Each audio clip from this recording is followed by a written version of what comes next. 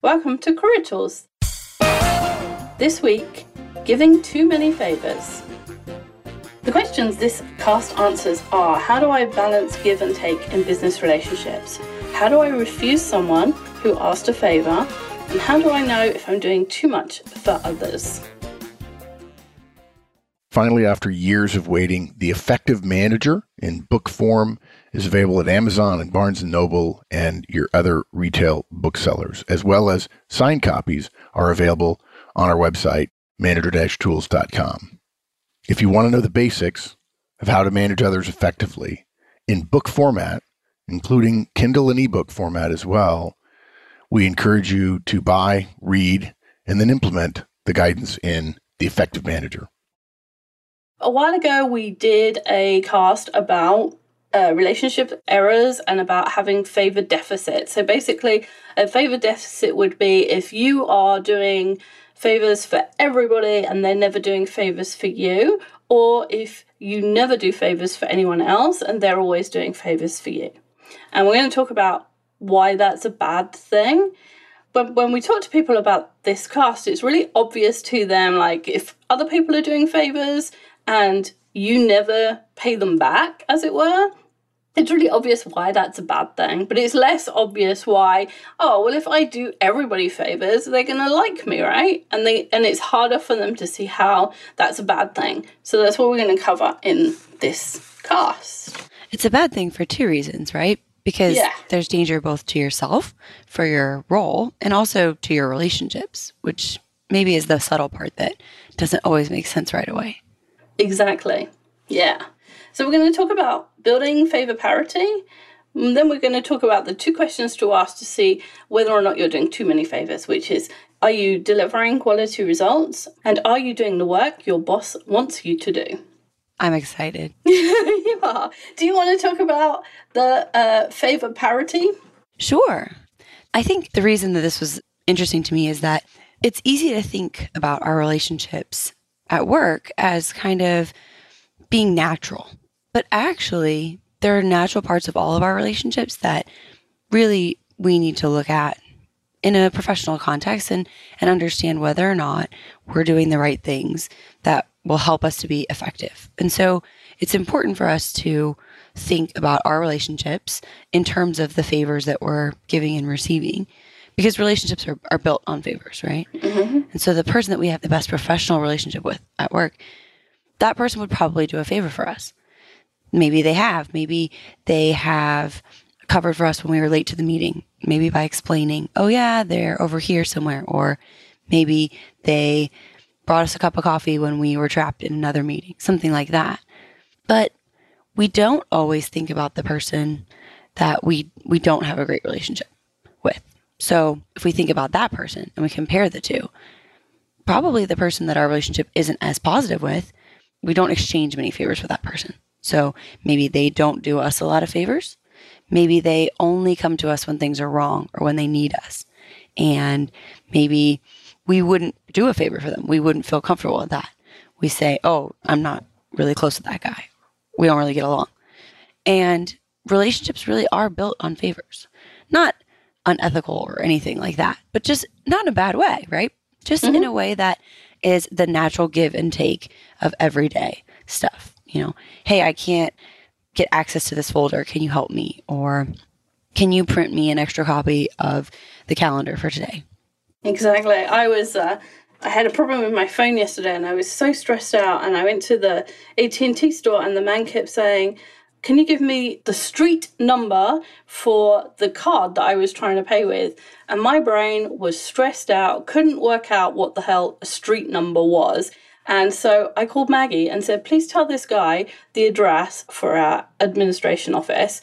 And I have done enough favors. I have helped Maggie out in enough places that I knew if I called her, she would just tell the guy the address, and she wouldn't ask questions, and she wouldn't do anything else. And then later I could thank her, and that would be fine. And it's just a result of just like the give and take. There is currency in favors. There is currency in doing things for other people. And I knew I had enough built up that she would just help me out. I think too, when we think about favors, we think of them as benefiting one person or the other, but really it's benefiting the relationship, that give and take, that back and forth. It's a way to determine whether or not your relationships are equal and whether or not you and that other person trust each other and have a level of positive trust in your relationship, right? That isn't just built on role power or things like that. And we don't recommend that bosses ask favors of their directs. We just don't. Favors are personal. And so there's things like what Wendy just described, or things like when Sarah and I are working together, if one of us is really tired from traveling and we can't figure something out, because sometimes you get like travel brain or presenter brain and you're just, you know the answer, but your brain is keeping you from it somehow. So we'll call the other person and say, hey, can you please help me with this? I know I should know this, but for some reason, I really just can't figure it out right now. And so it's just important to think of our favors as part of our relationship, as part of the give and take of our professional relationships. And what we're focusing on today is that the relationship equation really needs to have a balance. And we're hoping that we can achieve that balance. And when we think about that balance, we often think about the opposite side of this story. We think about saying no all the time, or we think about people owing us a lot, things like that. We think about those differently. And so if you always say yes to the things that people ask of you, or you never ask for anything, you're probably imbalancing your relationships in a way that isn't comfortable for, the people that you work with.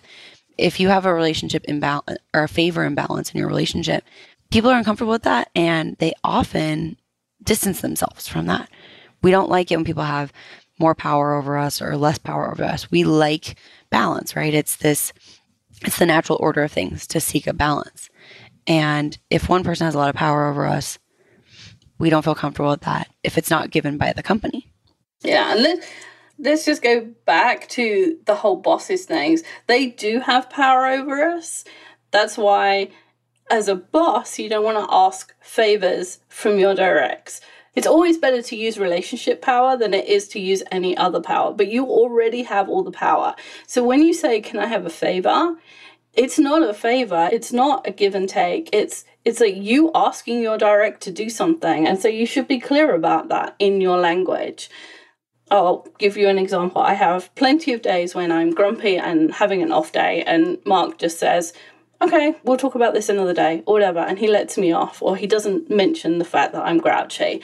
And yet yesterday, when he's in Australia and I needed to check at 2 a.m. that the printing was done, I was awake at 2 a.m. And so there is a parity there, but it's not me doing him a favor or him doing me a favor. It's part of the balancing of a relationship between the boss and the direct. So when we're talking about favors, we're nearly always talking about peers or people who are in the organization at around the same level as you. We're definitely not talking about bosses and directs. It's different, right? When there's role power in there, it's a little different. Yeah, exactly. So we should have a spreadsheet, right, of all the favors that we've done for other people. Wouldn't that be fun? Yeah, wouldn't it? It'd be awesome. Every time you do a favor or someone does a favor for you, you have to make a tick mark. Yeah. No, actually, what we're going to suggest is that you look at the relationships you have and just make a mental note of the balance between yourself and other people. Most people, the balance comes pretty naturally because we have a comfort level with things being pretty equal. And so most people build that balance naturally. If you don't, if you have a balance that's unequal on either side, it's probably causing that other person to separate themselves from you a little bit.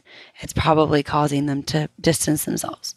And if you want to bring them back, if you want to even that relationship out, you have to either start saying no to some favors, or you have to start asking them for favors. And we understand it's not going to be very comfortable.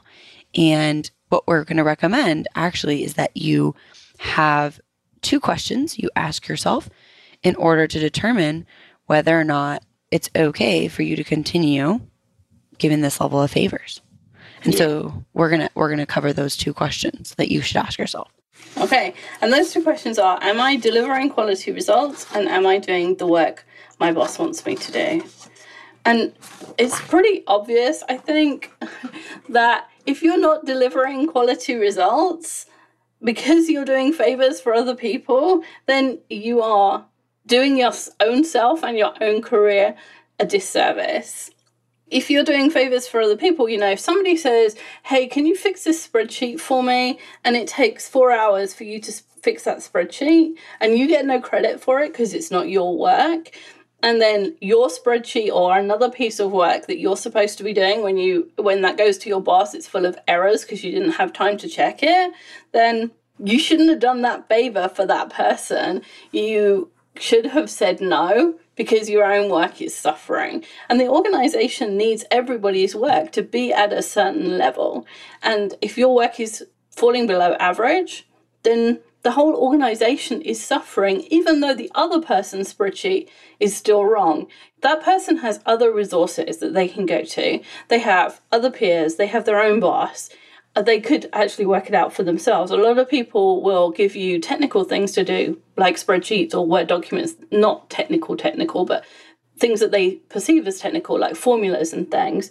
And they'll give it to you because it's easy, because you'll fix it, rather than actually learning how to fix it themselves. So if you find yourself a lot of the time fixing things for other people, you might want to do that little mental check of, is my own work suffering because I'm doing this work?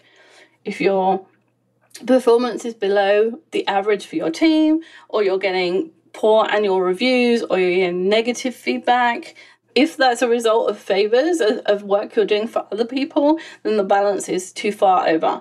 And you need to pull back and concentrate on what's going on your own desk. Danny sometimes shares this kind of line or this little quip that she has, which is, I haven't hit my numbers in 5 years, but everybody loves me. And, that's one of these places where if your numbers, if your results are not strong, or you're struggling with them because you're doing other people's work, which is often the case when we're doing enough favors to cause poor results on our own end, then there's a problem there. And we shouldn't be sacrificing our own work for that of others. Yeah.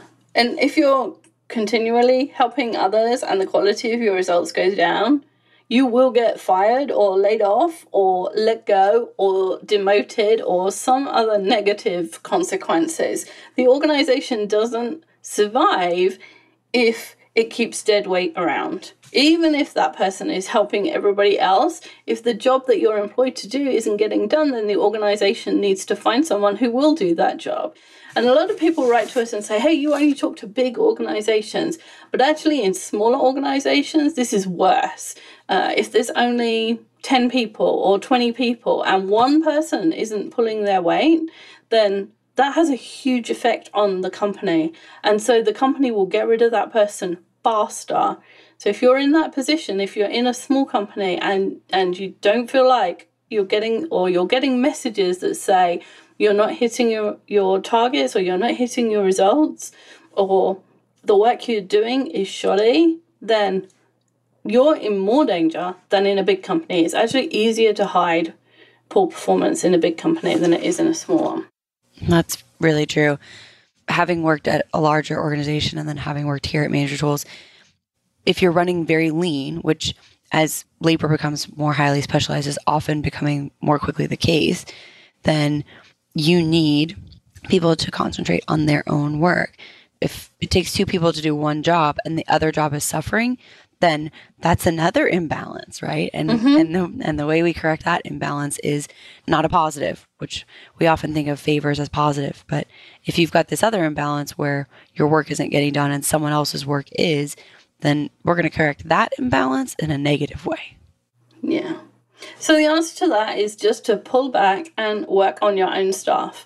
And I wish this were true, but it's not true, that any of us are indispensable. Actually, if I was run over by a bus tomorrow, Manager Tools would carry on. Somebody would work out how to record the podcast. Somebody else would work out how to write the podcast that I haven't yet written. And all the other jobs that I do could be done by someone else. And the people that I help could work out a different way to solve their own problems. So one of the things I often find myself doing is working on other people's spreadsheets with formulas and things, and that's part of my job here, so that's okay. It's not so much a favor. But when there's a formula in a spreadsheet and I don't know the answer, I Google it. And everybody else could do that too. It might take them a bit longer because it's harder for them to know what they're looking for, or it's harder for them to translate what they read into what they're actually trying to achieve. But it could still be done. We could outsource it. We could get someone else who's good at spreadsheets to do it. There's all sorts of ways to do my job for me if I'm not here. And all of those things that you're doing for other people, that's what would happen if you weren't there. They would get those jobs done. And so if you say no, those jobs will still get done. People sometimes feel like, if I'm not here, if I didn't say yes to all these things, well, Mary would be suffering because her spreadsheets won't be done, and Bob wouldn't be able to find the right things in the library, and Annie wouldn't get access to something. And those things are true, but they would all solve their own problems. So if you are concentrating on your own work for a while just to get the quality up, then don't worry that the rest of the place is going to fall apart, because sad to say it, it won't. We think about this when we're in the office, and yet I bet when we're on vacation, we're not worried about Mary's spreadsheets. That's exactly right. I just had 2 weeks vacation, and when I came back, I had like 4 emails. And I was like, oh, clearly I'm not needed around here. Isn't that funny? Isn't it weird? One of the things you can say is, when someone asks you for a favor, I'm sorry, I can't today. I have to get this project finished. Can Bob help? Or have you looked on this website page? If you give somebody a resource, it can make it feel better for you and them that you're saying no if you have a problem with saying no. And we do have a cast on assertiveness, which has more things about how to say no and feel good about it. But that's a good way. So have you asked someone else that you have to know that person's a good resource. But saying no and then offering a resource is a good way to say no without hurting everybody's feelings. So the last question is, are you doing the work that your boss wants you to? Yeah, all bosses all over the world, the base standard, right, should be, and usually is, do what I need you to do. Are you doing what I, as your boss, need you to do? This is true of bosses. This is what they need us to do, is the work that they've assigned to us, the work that is part of our job, right? And this is close to what we were talking about before. Your boss has a list of things that they want you to do. And good bosses, right, they care about you and they assign you work that's valuable to the organization, and the things that they want you to do are reasonable and all those things. And interesting to you, right? That's another thing that good bosses do. Mm-hmm. And still, at the end of the day, they really want you to get the work done that they asked you to do, because it's part of their responsibilities. Right? It's part of what they have to report on and what they have to deliver. And so it's not just about your results. It's about adding to the effectiveness and the results of the organization. And if you do a whole bunch of other things, right, whether you're doing it because you're a really nice person or you just really want to help, it can put you in danger. Even if you're doing a great job, even if Mary's spreadsheets are perfect, it really doesn't matter if your work isn't getting done, because your boss needs you to do your work, right? What they want you to do.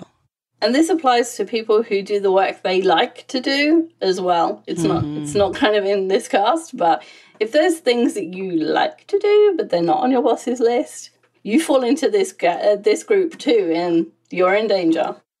There's a list somewhere, and you're on it. Yeah, exactly.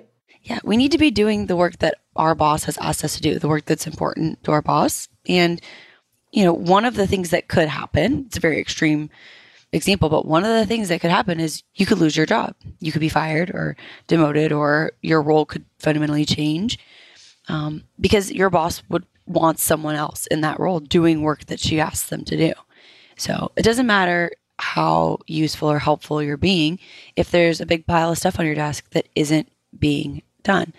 It's not a service to the organization if you're not doing your work, that goes with your role and your responsibility.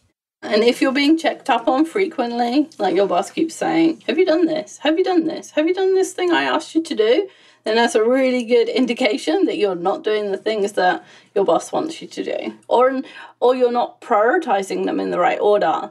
That sometimes you'll have a list of things to do from your boss, and you decide that one thing is the most important, and that there's this other thing that's completely trivial that you've put at the bottom of the list. And if your boss asks you twice about that thing that you think is trivial, move it to the top of the list, because it's clearly not trivial in your boss's eyes. That's a good point. There's data there, right? Yeah, exactly. So if you find yourself in this situation where you're not getting done the work your boss wants done, you can use the same words that we suggested earlier. I'm sorry, I can't help you with this. I have to get X done. I have to get this spreadsheet done for my boss. I have to get my boss's trip folder done. I have to order something. I have this stuff I have to do for my boss, and I have to get it done now.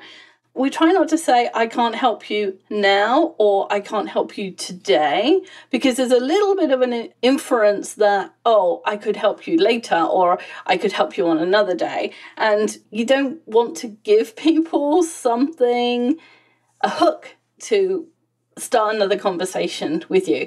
So if you say, I can't help you today, then it's possible that person will come back to you the next day and say, hey, I know you were busy yesterday, but can you help me today? And now you've got to say no all over again. So if you try and say, I'm sorry, I can't help you with that, and not give it a time, then you'll reduce the number of times you have the same conversation.